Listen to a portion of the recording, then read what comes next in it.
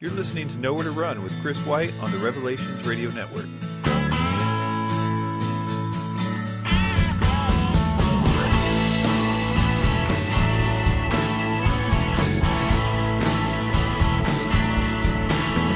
Hey everyone, what's up? Welcome to Nowhere to Run. My name is Chris White. If you have any questions for me, don't hesitate to write. You can do so at nowheretorun1984@gmail.com. Or just hit the contact button on virtually any of the websites, and you will get me. All right, so let's jump right in. First, a few show notes. Just put out a podcast this morning on the Stop Sleep Paralysis podcast feed called Demonic Dreams and a List of Causes of Sleep Paralysis. This is a short 24-minute or so podcast. I'm real excited about the Sleep Paralysis podcast and all the possibilities that it has. Been getting a lot of feedback from that podcast. And I've got a lot of good topics in the queue for that. So if you want to, you can subscribe to the Chris White Everything feed. It should be on there. Or you can subscribe directly to it as well.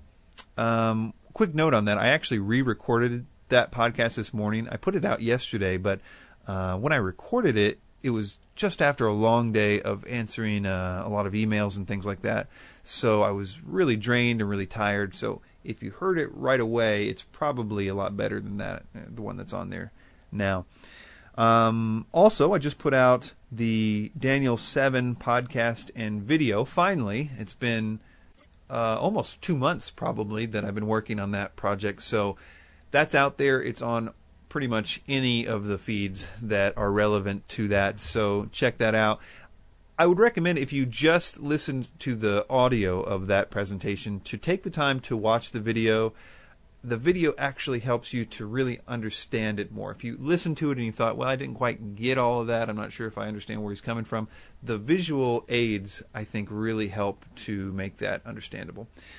One thing about videos, I'm working on the Sabbath project next. I might take just a slight break in going into Daniel 8 and work on this Sabbath project, a question of whether Christians need to keep the Sabbath in the New Covenant. And I'm going to be working a lot with that. I've already done the research. I just need to really get into the script writing and finally finish it up. But I wanted to ask the question of you guys, do you think that it would be better if I did more long-term projects, these things that take months for me to complete, or would you rather see me just producing a lot of videos out there, just short questions, because it's really one or the other for me, because I feel like I need to put a lot of effort into the longer videos, but they often can have more impact than the shorter ones can. So, take Ancient Aliens Debunked, for instance, that has can do things that the shorter videos cannot. So what do you think could be more productive is a question I want to throw out to you there. Finally, on a show note, I want to mention an upcoming interview for subscribers of the Everything feed. I'm going to be posting an interview whenever he posts it from a website called Skeptico and podcast. And it was a pretty interesting interview. It was a heated interview. And so I'm excited to see how that turns out. And I'll post that on the Chris White interview. It was ultimately about Ancient Aliens Debunked, but we asked maybe one or two questions and talked about Ancient Aliens Debunked for just a second, and then we went into all kinds of stuff that I think people will find entertaining, if not interesting. So stay tuned to the Everything feed for that. Again, I would encourage people to be subscribing to the Everything feed. If you're just subscribed to the Nowhere to Run feed on iTunes, try to move to the Everything feed. I probably will cancel the other feed. I don't have control over that, and Podomatic is just charging way too much money for it. So I'm trying to transition to the Everything feed, which is better for you anyway, because you get all the podcasts, 5 or 6 podcasts, including the interviews feed, all in one place. And again, you can find that on the main website or on iTunes. So moving on, I wanted to talk a little bit about 2012, December 21st, 2012. It's obviously come and gone. The big joke is that, the end of the world didn't end, and of course it didn't, but it's kind of a straw man, really, because a lot of the New Age folks out there, they never really claimed that the world was going to end. In fact, very few people actually claimed that I know of. I can't even think of one off the top of my head, and I know a lot of 2012ers. Almost everyone, even if they had sort of a cataclysmic angle to it, were saying it was the new beginning. It was going to transition to the new age and kind of all this cool stuff. Depending on what they thought was going to happen. And I I mentioned this on Facebook that I wanted to do a video compilation of all the crazy things that these New Agers had said was going to happen in 2012, and just kind of piece them all together. And it would make just a fantastic video that would really hurt the sort of guru worship of these guys and kind of get them on record. But and I started to go through the clips and look for audio clips and video clips, but it proved a little more difficult than I was thinking, and I didn't spend all that much time on it, but it certainly wasn't something that I could do very quickly because they were really, careful about sound bites of saying this and thus will happen on December 21st, 2012. It's hard to get those very quick things, although there are some of them. David Icke said that there would be no Price is Right on the television. He knew for certain that there wouldn't be any Price is Right on the television in 2012, essentially trying to say that the world would not be operating in such a way that normal television shows would be on the television. But I thought what I would do is read a synopsis of some of the wilder views from different people, some of which some of you may know. And I get this actually from one of them himself. His name is Daniel Pinchback. Some of you may know him from his book 2012 and the Return of Quetzalcoatl. He has been a 2012 promoter, though he is himself one that took pride in not going too crazy and saying what was going to happen. He's in the Enlightenment camp. It's going to be the beginning of a transition of a new age and blah blah blah blah blah. But anyway, he writes this long blog post about how he's excited we've moved past the date and the general sort of backpedaling that anybody that's capitalized a whole lot in 2012 will say. But he also had a paragraph here that I think is really interesting. Let me read it. He says, apparently, a galactic superwave is not engulfing our planet, as LaViolette proposed. We are not confronting immediate cataclysmic earthquakes and volcanic eruptions, as Hancock sensationally predicted in his best-selling Fingerprints of the Gods. That's a guy that I'd like to, maybe do a few debunkings on. He said, we are also not suddenly attaining collective enlightenment, as Kalman, Arguelles, and John Major Jenkins conceived. So, I don't know, maybe some of you attained collective enlightenment, but I didn't feel like I did. I might have. Our pineal glands are not being instantaneously flooded with DMT, as Wilcock concocted. Now, I know that didn't happen. I mean, that would have been notable. I think somebody would have pointed that out, but maybe a few people's pineal glands did fill up with DMT on 2012. Maybe.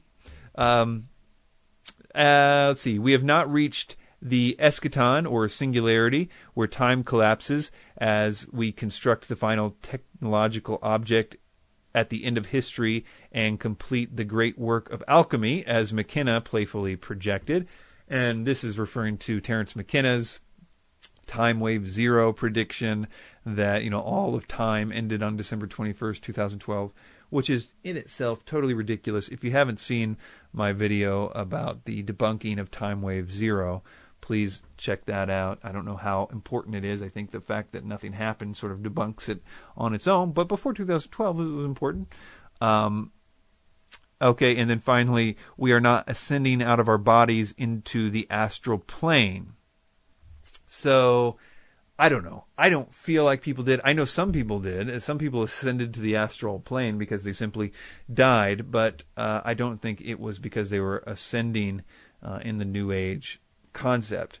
So I mentioned that for anybody out there that may want to take that project up. That's sort of a few of the notable ones out there from a guy who would know. I mean, this guy's been at all the conferences with all these 2012 guys. He's been a part of the books, and he's probably heard nothing but 2012 predictions for the last decade. So he would know.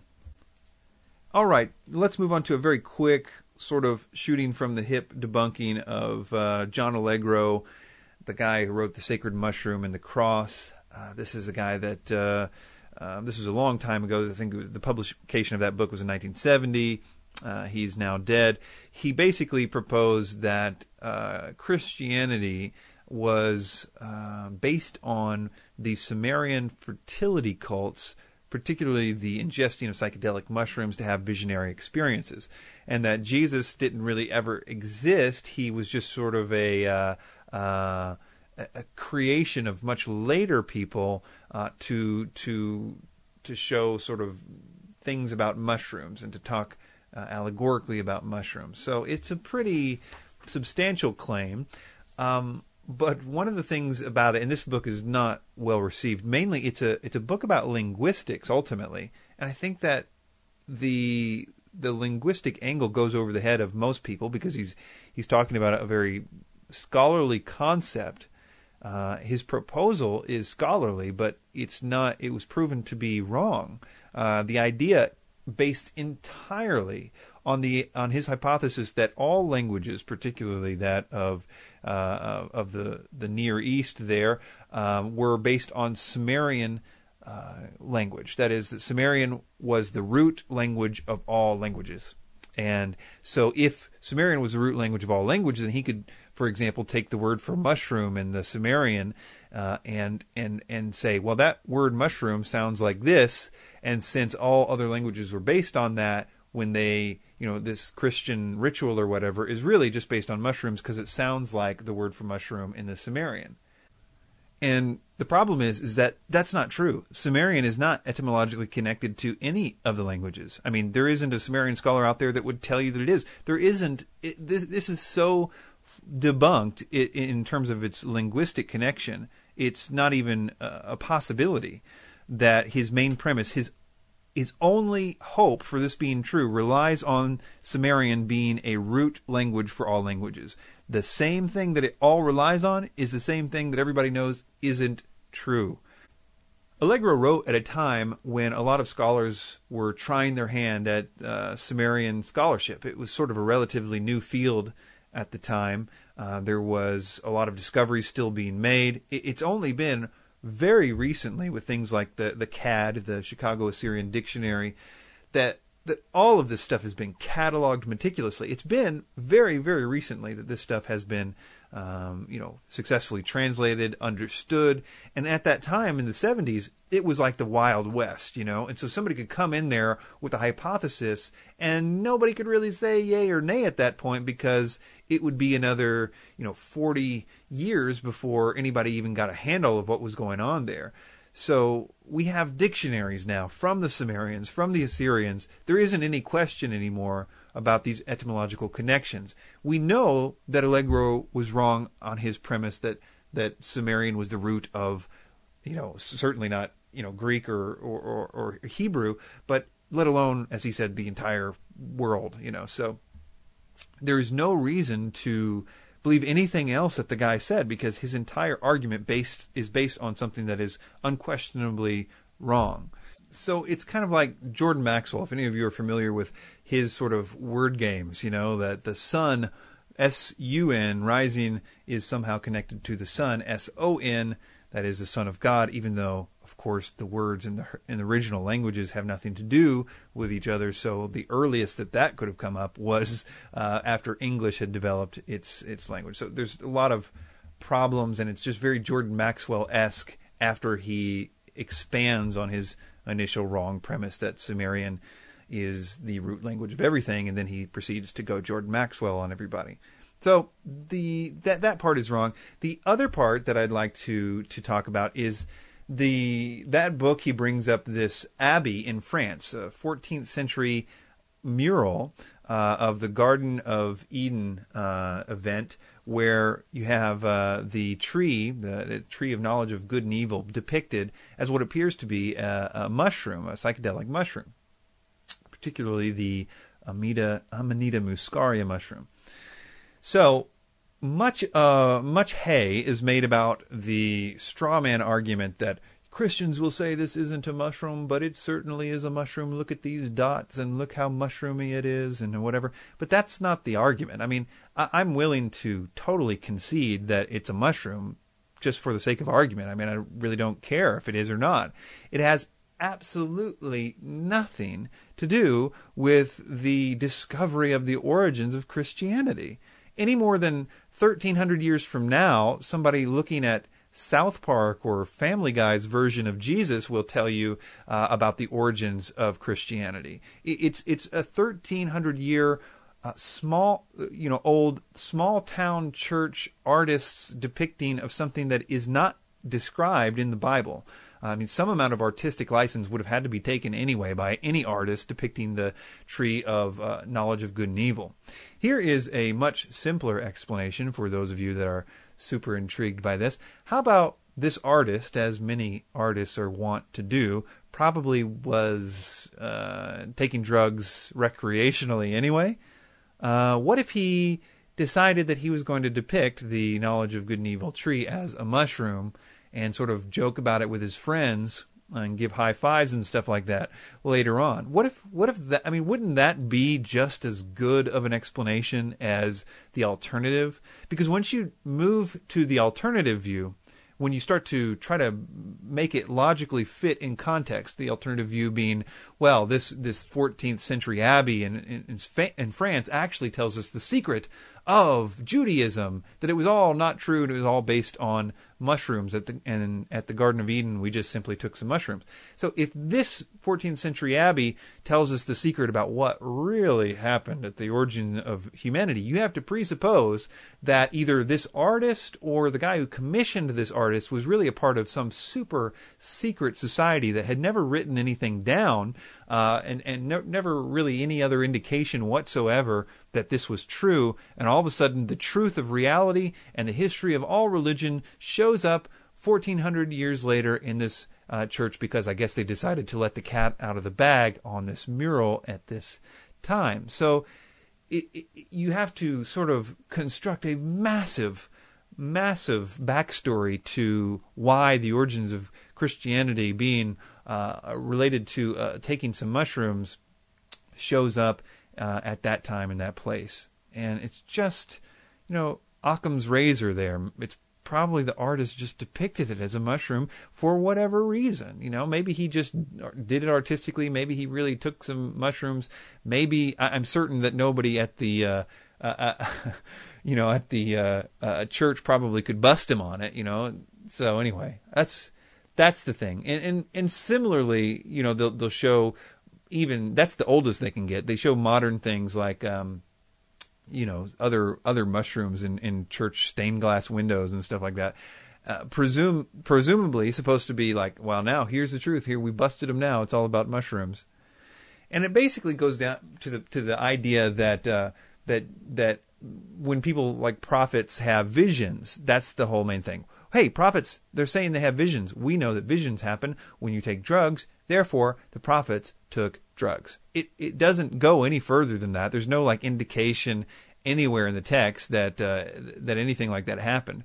And another thing you have to sort of get past somehow is that Judaism was not exactly like a religion where you could just freely, live and take drugs and divine through pharmakia. I mean, the whole idea in the Greek, pharmakia, was the divination of spirits through drugs was prohibited by the death penalty. Okay, so what you have to presume is that everybody that's doing this, because the way that they present this is that, everybody in Judaism, they were just all on mushrooms. They're presenting a version of Judaism that contextually can't exist.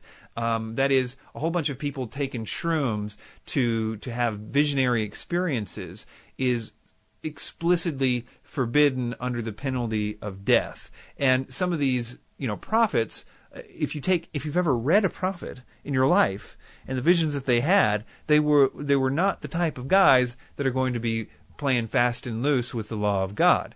So you have to just go all over the place and just presume things that certainly aren't true. For example, of course, you have to presume that Jesus didn't exist as a historical person. I mean, none of anything that Allegro said, or anybody that thinks highly of Allegro, can work if Jesus existed at all as a historical person. Take away his claims of divinity or his raising from the dead or performing miracles or all those things. You can take all those away, and if you could just prove that the dude existed, then Allegro is completely wrong. Anyway, I guess that will suffice for my shooting from the hip debunking of John Allegro, and I will transition now into some stuff that I really wanted to talk about. First, though, I wanted to mention some of the things on my Facebook recently. I've been posting a lot of kinetic typography videos. If you don't know what these are, I would encourage you to go to my Facebook and take a look. It's facebook.com/nowheretorun. And that's with an N, NOWHERETORUN. And they're basically short 3 to 5 minute videos that somebody takes a sermon clip, they mix it with some music, and they make a really good visually stunning video that helps the message really be understood. And they're just really powerful, and I've been trying to find some of the best ones in a Christian context and post them on the Facebook there. I just want to encourage anybody out there to consider this as a potential ministry to get good at, for example, After Effects is probably one of the primary programs somebody would use to do kinetic typography. There's probably all kinds of tutorials out there. I know that somebody actually posted a tutorial on a previous Facebook post when I was inquiring about it that looked like, you just go through this kind of tutorial. I think that it's just a great sort of producer role in a way. I mean, you take a really good sermon and you edit it down, and so you had to go find the good sermon, and you know what is good, and you edit it, and then you put it with good music because you know what good music is, and then you mix that together where the levels are good, and you put it to a good visually stunning, impressive thing, and that's a talent. That's gathering this thing over here and putting it with this thing over there and using it for the glory of God. And these things can just really do a lot of good. So I encourage anybody interested to go to the Facebook, check out some of the various videos that I've been posting over the last few months. And I also have them on my YouTube page, on my favorites. I've been posting a lot there as well. So if you're not subscribed to my favorite feed on the main YouTube channel. So anyway, I think that it might be a good ministry for somebody, so I just thought I would mention that. Also, I wanted to encourage people about stuff like that on their Facebook pages to minister to people. You have friends and family members that you probably pray for to be saved all the time, that are, watching your posts on Facebook. That's something that we have an access to their room when they're all alone. It's not, you can give them a tract every day that is good and is thorough and is exactly what you want to say, and it's not necessarily directed directly at them, but you should think about them every time you post something on your Facebook wall. And why not use your Facebook for that purpose? Be bold. I know sometimes I've got certain friends that wouldn't like that. Just don't even think about that. Get over that fear of man. The fear of man brings a snare. You don't want to be ensnared by your wondering what people will think or whatnot. So anyway, I want to encourage you about that kind of stuff. I wanted to talk about Philippians 4:8 and some other verses. The idea of being heavenly minded. Colossians 3:2 says, set your mind on things above, not on things on the earth. And I want to suggest to you that this is like a very, very, very big theme in the New Testament. And that the people in the book of Acts and the people and Paul writing, it was like his consistent burden. Or Peter, as we'll see. It's like he was saying, I've got to remind you of this all the time. This is so important that I'm going to make this like the thing that I always remind you about all the time, which is to train your mind to always think on heavenly things. Think about doctrine. Think about good things. Don't think about bad things. And that it's hard to do. It's not an automatic thing. Once you're saved, it doesn't. You just automatically don't renew your mind. It's something that you need to do to renew your mind. Anyway, I'll talk about this stuff in more detail. But let me read first Philippians 4:8. It says, finally, brethren, whatever things are true, whatever things are noble, whatever things are just, whatever things are pure, whatever things are lovely, whatever things are of good report, if there is any virtue, or if there is anything praiseworthy, meditate on these things. The things which you learned and received and heard and saw in me, these do, and the God of peace will be with you. Okay, so Paul here, wrapping up this letter to the Philippians, has just got done in the previous verses telling them the right way to pray. He gives them this idea, a new way to look at prayer. And he says, if you do this, then the peace of God will be with you. And now he's teaching them the right way to think, the right way to be, how to renew one's mind, what that looks like. He tells us that if you do this, then the God of peace will be with you. It's just one of the many names of God, the God of peace. This idea also is reiterated in the book of Romans, where he says, for those who live according to the flesh set their minds on the things of the flesh, but those who live according to the Spirit, the things of the Spirit. For to be carnally minded is death, but to be spiritually minded is life and peace. So in his admonitions to renew your mind and to take an active role in what you're thinking about and changing what you're thinking about, to think about heavenly things, to think about godly and good things, he says the result, the payoff here is peace. So I would suggest to you, and we'll be suggesting to you, that this is also on the short term and the long term. This can help you if you are somebody who is constantly running bad things in your mind. You find yourself sort of ruminating about some wrong that's happened to you, and you know that you shouldn't, you know that you don't want to, but you can't kind of break free of that cycle of constantly thinking about it, or whatever that is in your life. If there's, in that short-term context, you can break free of that and have peace by changing what you're thinking about, positively thinking, not just on good things and flowers and mountains and stuff like that, but on God, on doctrine, on, go over something that you have learned from the Bible. I sometimes think about the gospel. I sort of think about the fact that the wrath of God for my sins was satisfied by Jesus Christ, and that act, gave me the righteousness of Christ. That I'm viewed by God as if I had lived Christ's life. That's my boast in heaven. I don't have a boast. I boast only in that He is the one who fulfilled the law, not myself. And that's why I can be so sure of my rightness before God, because it isn't based on me. I think of small things. We're going to see that many of the times that the admonitions in Scripture to think on heavenly things, they tell us to think about, for example, the fact that our citizenship isn't here, that we have so much in heaven, that it talks about our blessed hope being the fact that we're getting out of here, the resurrection, not just the rapture, but a new glorified body, a total new life. No eye has seen, no ear has heard, no mind has comprehended what God has in store for those that love Him.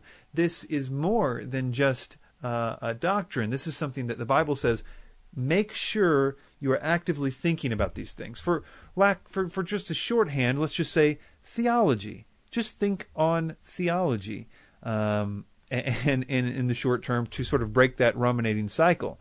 But this is more than just a tip on how to stop ruminating on things. It's also a way of life. I'm going to read a few more verses here.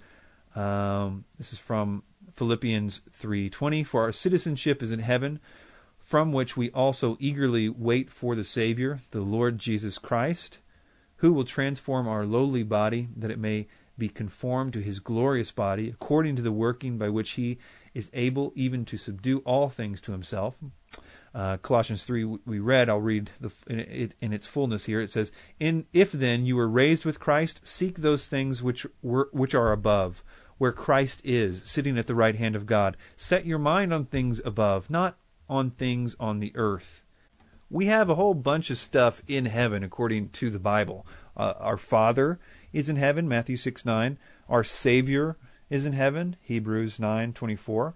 It says our home is in heaven, John 14:2-4. Our name is in heaven, Luke 10:20. Our life is in heaven, Colossians 3:1-3. Our heart is in heaven, Matthew 6:19-21.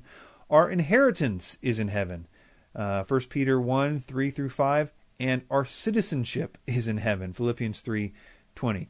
So we have everything that we have as Christians. Our entire identity as Christians is not in the world. And I want to suggest to you that this is a big deal in the Bible, and the thread is actually what sort of makes things like the book of Acts make sense. Paul wrote all the time to churches trying to fix problems. And he would deal with, for example, the Corinthian church was wondering, hey, Paul, should we be suing each other? I mean, should we sue our brothers in Christ or not? And Paul, for example, he answers this question by presuming that they were heavenly minded. He says to them, don't you know that you guys are going to judge angels? In fact, the entire world? So if you can judge angels in the entire world, don't you think it would be easy for you to judge among yourselves in this small matter? He basically says you guys should already be aware of your future destiny. He's talking about something that is an eschatological event that's not going to happen, for a while. And he's saying you guys should have been thinking about that. The kingdom of God is a really interesting thing to study. I've actually had an opportunity recently with this Daniel study to really get into what the kingdom of God is. And it's really like the kingdom that God makes and instituted back in the first part of his ministry there. And it's a small thing. It grows bigger over time, but it's citizens that will inherit a kingdom that is juxtaposed through Scripture with all the other kingdoms. It's different. It's a kingdom comprised of citizens who choose to be there, and it is they will inherit everything, in an eschatological, very real sense. But it's both spiritual, it's in us, and it's also a physical reality. And the Bible sort of encourages us to be mindful of these kinds of things. As a result, and I think that the whole point is that by doing so, we're actually going to be a whole lot more effective. One great quote is this. It says, if you read history, you'll find that the Christians who did the most for the present world were precisely those who thought the most of the next. It is since Christians have largely ceased to think of the other world that they have become so ineffective in this. If you really understood the seriousness, the epicness of this whole thing, if you could see even for a brief moment the spiritual reality of the world, or understand the things that are at stake, understand what God is doing in His great plan. You are just a bit player in something that has been going on before you got here and will continue to go on after you leave. And if we could get a hold of that, we would be much more like these people in Acts who, when they were beaten, I'm talking of Peter, after they left the temple there in the book of Acts and they were beaten, and they glorified God for being accounted worthy to be beaten for the name of Christ. Or the Ananias and Sapphira incident. The early church there, they were like selling everything that they had to like put money apparently for missions and all the stuff that they needed. And of course, at that time they were the beginning of the church, and that they were all in. This was a very, very important thing. And I think that we would be less likely to be more reserved about what we would post on Facebook and simple things like that as it translates into our daily life. I'm not saying that everybody needs to be in the ministry or anything, but I'm just saying that you need to be focused on not just in the short term, but in the long term. And the renewing of your mind is actually something that is not automatic, but that requires diligence. Let me read 2 Peter 1, starting in verse 5 and going through verse 13. It says, "But also for this very reason, giving all diligence, add to your faith virtue, and to virtue knowledge." He's going to continue here, but I want to point out, he says, diligence, giving all diligence. So this is something that is not automatic, and we're going to see here, Peter thinks this is so important that he's going to need to remind them of this over and over. He says, I've got to remind you of this all the time, to give all diligence and add to your faith virtue, to virtue knowledge. He's going to continue adding a few more words here, words that actually appear in that same Philippians verse, whatever things are pure, whatever things are lovely, whatever things are noble, just. So it's kind of parallel to what Paul is saying here in this idea of how to think. But anyway, the point is that this is something that we add to our faith. Our faith is there, but as Peter's going to say, sometimes even though your sins are cleansed, you can forget that you're supposed to be doing this. So he says, but also for this very reason, giving all diligence, add to your faith virtue, to virtue knowledge, to knowledge self-control, to self-control perseverance, to perseverance godliness, to godliness brotherly kindness, and to brotherly kindness love. For if these things are yours and abound, you will be neither barren nor unfruitful in the knowledge of our Lord Jesus Christ. For he who lacks these things is short-sighted, even to blindness, and has forgotten that he was cleansed from his old sins. It says, therefore, brethren, be even more diligent, there's that word again, to make your call and election sure. For if you do these things, you will never stumble. For so an entrance will be supplied to you abundantly into the everlasting kingdom of our Lord and Savior, Jesus Christ. For this reason, I will not be negligent to remind you always of these things, though you know and are established in the present truth. Yes, I think it is right, as long as I am in this tent, to stir you up by reminding you. So, two things. He again reminds them that some people forget to do this, even though they are saved. You forgot that you have been cleansed of your sins. You're living a life that is just coasting, and you're not progressing in these godly things, these gifts of the Spirit, these things that we find in Galatians 5:22: love, joy, peace, compassion, kindness, goodness, faithfulness, gentleness, self-control. These are things that we should be growing in. And unless we are, as Peter says, being diligent here, and as he says that he needs to stir them up by reminding them, then it's not happening in your life. So what does that mean? How does that even look in your life? Well, as I mentioned before, if you have anything bad going on in your life that you're constantly thinking about, then that's one thing, to stop that cycle of it. But it's also important to be heavenly minded in general. That is, and one of the ways that you can do that is to begin to open up a dialogue with God on a pretty regular basis. If you find yourself in the car, driving somewhere, driving to work, pray about something. And I just, in a way that is conversational with God, talk to God about the things that you need. You need some stuff. I mean, that you're in trouble and that there are things that you need to see him work in order for things to work out in your life. There's no shortage of issues that you need to go to him about. He wants to hear from you. I mean, as I've said many times, the prayer is described as a sweet incense to him. He loves to hear from us, as I'm sure anybody that's a parent out there knows that it's great to hear from your children, even if it's just every once in a while. And I think that for us, it shouldn't be every once in a while. That's one way to be heavenly minded.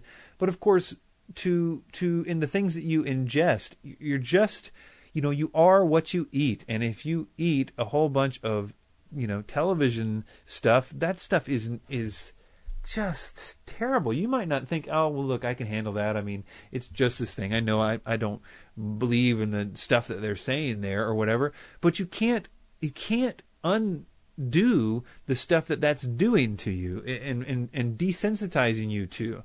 You should be offended by television, and you should back off of it enough to where you can get offended by it, because it's certainly worthy of it's certainly offensive. And if you are a person who doesn't watch TV and you watch it every now and again, you realize that it's like, this is just getting just hardcore. I mean, it's terrible in every aspect, in the doctrine it's teaching and the things that it's showing. It's just consistent. But I don't want to preach to you about those kinds of things. But what you ingest needs to be, as it says there, true and noble, just, pure, lovely, things of good report, anything with virtue, anything that's praiseworthy. Meditate on these things. That idea of meditate is to think logically about. I think the Greek word is like logismos or something like that.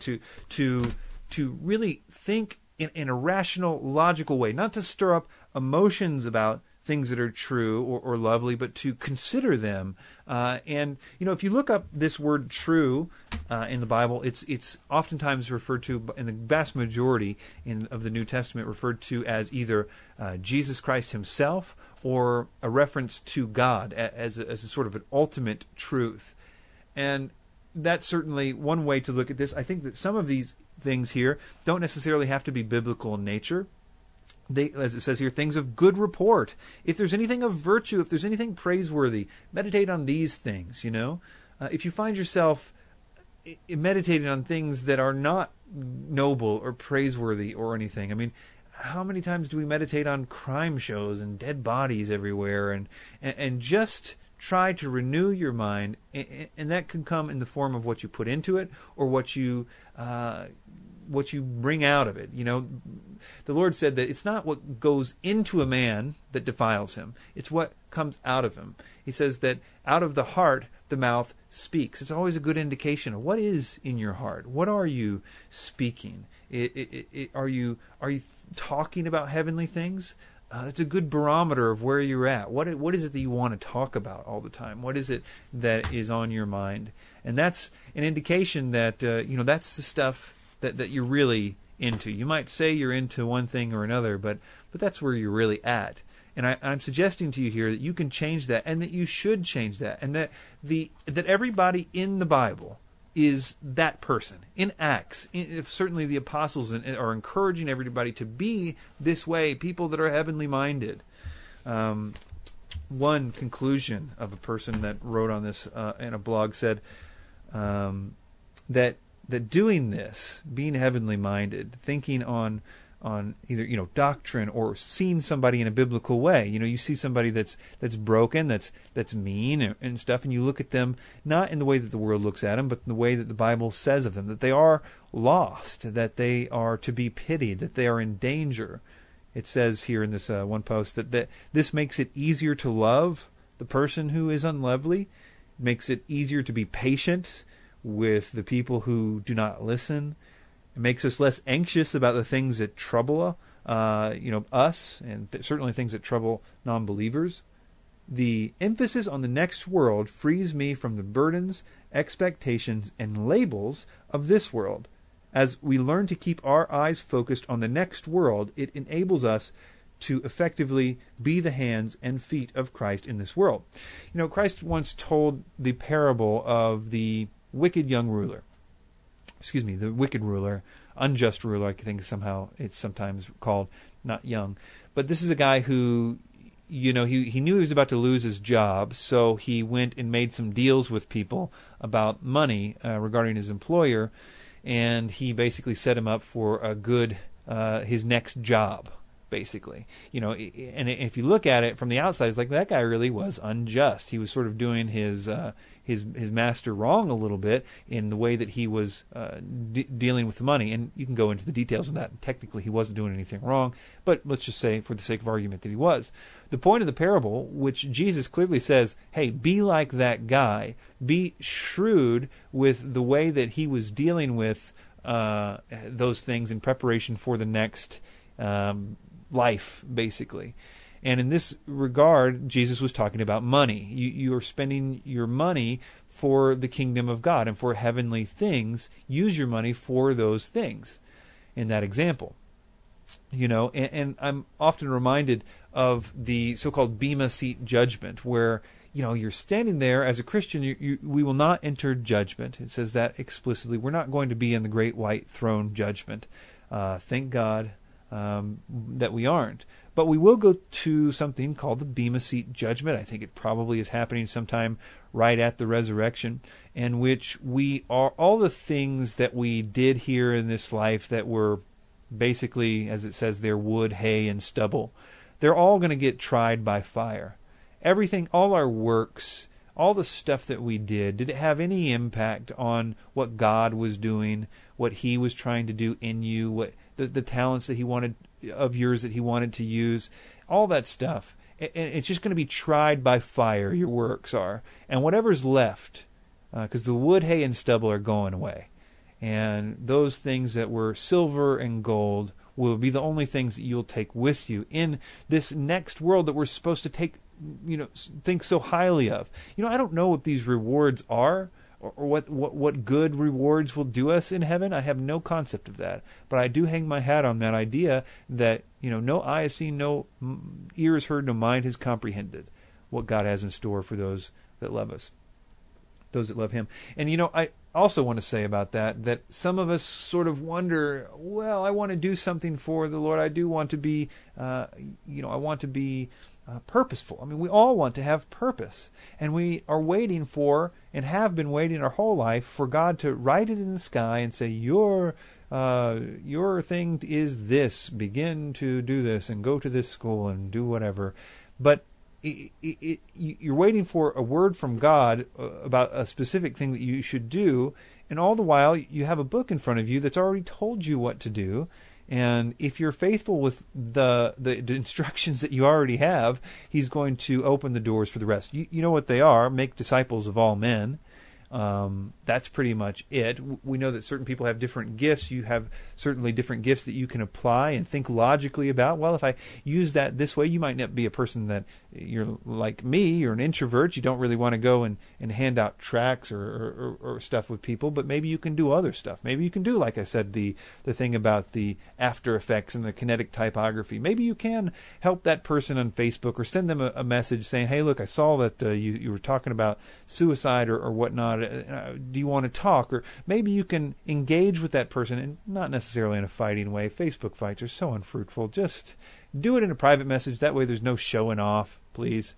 And anyway, so whatever it is, be faithful with the little things. He'll prune you to with more. Be faithful with what you got. He'll give you more to do. That's how you start, and it will come to pass. That thing that you want to do. You want to have purpose. You have the tools to be purposeful. Whatever you are, whatever you're doing, you have a purpose. And I would just say, already the little things. Just do those little things and be faithful with the little things. All right. I guess that's it. I'm going to close out by playing this cool little Trip Lee video. It's a verse-by-verse expository hip-hop, as one person said on the comments, about the book of Philippians. I think it's really cool, and I'll play that, and I will see you on the other side of that. Yeah, 116, 13 letters. What we gonna do right now is take a brief look at the letter that Paul wrote to the Philippians. Take a look at what he said to them and how we can apply it to our own lives. Let's get it. Yes, yes, yes. Brethren, listen to this exposition. Paul wrote the Philippians some lessons for living, written in them, but it's real good text for Christians. Read it closely, hope we can catch the vision. Chapter 1, he tells him he's blessed to get him, co-laboring with him to serve the best who's risen, and he's confident the Lord will perfect in Christians what he started, and hard to be corrected in them. Listen, he was in prison now, maybe never getting out, but all he could think about was the gospel getting out. Some was even preaching Christ from selfish motives, coming in power, but doubt he shrugged his shoulders. His focus was Christ, the Messiah, man, and for him to live as Christ and to die was gain. Yeah, he was hard pressed, but to remain in the flesh was more necessary, so their faith would progress. Yes, he wanted them to strive together for the gospel in one spirit, one mind. Listen to the apostles, maintain the same love, uplift your brothers. Don't just look out for yourself but for the interests of others. Oh, our life is nothing but Christ is all, so conduct yourselves worthy of his righteous call. Our life is nothing but Christ is all, so conduct yourselves worthy of his righteous call. Our life is nothing but Christ is all, so conduct yourselves worthy of his righteous call. Our life is nothing but Christ is all, so conduct yourselves worthy of his righteous call. Chapter 2, let's examine 5 through 11. The blessed Lamb who resided in the heavens said, forget the wealth and emptied himself. He came as a man and he died for the brethren. Ultimate obedience, he died on the cross, and through his humility, Christ was exalted. Glory to the Father, now we should have that same attitude Christ Jesus had. Waiting on the verse 12, work out your salvation. The Father works in us in this process of saving. Avoid dispute, improve yourself blameless. Children of God in a perverse generation. Cling to the Bible, humility is vital. We see it in the lives of Paul and his disciples. Serving him like a father, some fellow soldiers. Let us rejoice, unite, and rep Jehovah. Our life is nothing but Christ is all. So conduct yourselves worthy of his righteous call. Our life is nothing but Christ is all. So conduct yourselves worthy of his righteous call. Our life is nothing but Christ is all. So conduct yourselves worthy of his righteous call. Our life is nothing but Christ is all. So conduct yourselves worthy of his righteous call. Chapter 3, rejoice in the Lord we serve. You forget about the flesh, we nothing more than dirt. Man, if anyone can brag about their status, it was power, but to him it was trash, and he counted it as loss for the sake of Christ, cause he gave us life, not through anything we did, but through faith in Christ. Yeah, we righteous in the eyes of the Lord, his blessing. Give on to accepting his resurrection. Brethren, I don't claim to have attained perfections. What he said, but was reaching to a lies ahead. And encourage the Philippians to model what he said. Not to walk in the flesh, cause their walk is dead. But we citizens of heaven who eagerly wait for the one that we rest in, Jesus our Savior. That's who the Lord is, and he will surely transform our bodies in future glory. Our life is nothing but Christ is all. So conduct yourselves worthy of his righteous call. Our life is nothing but Christ is all. So conduct yourselves worthy of his righteous call. Our life is nothing but Christ is all. So conduct yourselves worthy of his righteous call. Our life is nothing but Christ is all. So conduct yourselves worthy of his righteous call. Chapter 4, he closes encouraging with words in unity and harmony for those within the church. Rejoice in the Lord, bro. Our hopes in him first, that our thanks and our problems be known to him first. Embrace the peace of God, you can bet on that. And whatever is good, let your mind dwell on that. Then he thanked them again for their gifts and concern. But no matter what, to be content, he had learned. Plus, he was sure that he could do all things. Through him who gave strength, they can do all things. And he told them they did well, sharing through our pain. And made sure they knew he wasn't trying to get more change. Gotta supply all they needs, he hoped they might see this. According to his riches and glory in Christ Jesus. The truth of Philippians, I hope it hits you. May the grace of the Lord Jesus Christ be with you. Hope you like what you heard with me rapping these verses. Don't get it twisted, we just scratching the surface. There's more to be learned than this rap is saying. So read it, live it, learn it like the back of your hand. Yeah, our life is nothing but Christ is all. So conduct yourselves worthy of his righteous call. Our life is nothing but Christ is all. So conduct yourselves worthy of his righteous call. Our life is nothing but Christ is all. So conduct yourselves worthy of his righteous call. Our life is nothing but Christ is all. So conduct yourselves worthy of his righteous call.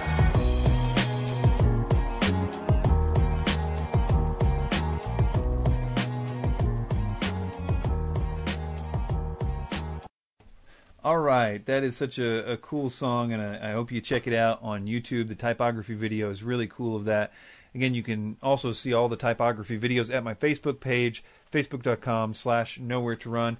Also, remember the Sleep Paralysis podcast, Daniel 7, the podcast and video is out, and the Skeptico interview, which should be out, I hope, pretty soon. So stay tuned to the Everything feed for all of those. Talked about John Allegro, 2012, typography, and Philippians. I hope you all enjoyed it, and we'll see you next time. Bye-bye. Hey, everyone. Thanks a lot for listening. My name is Chris White. If you have any questions, don't hesitate to write. My email address is chris@chriswhiteministries.com. For those of you that are getting a lot out of these audios or videos, consider supporting the show in one of two ways. The first is financially through a donation. This is a full-time ministry, so believe me when I tell you it really does help keep the wheels turning over here. I literally couldn't do this without you. There's a PayPal button at virtually any one of my websites, like chriswhiteministries.com. The second way that you can support this show is through a 5-star rating and or comment on iTunes. iTunes considers that a very important part of their rating system, and it would really help me out a lot. So thanks a lot for listening, and we'll see you next time.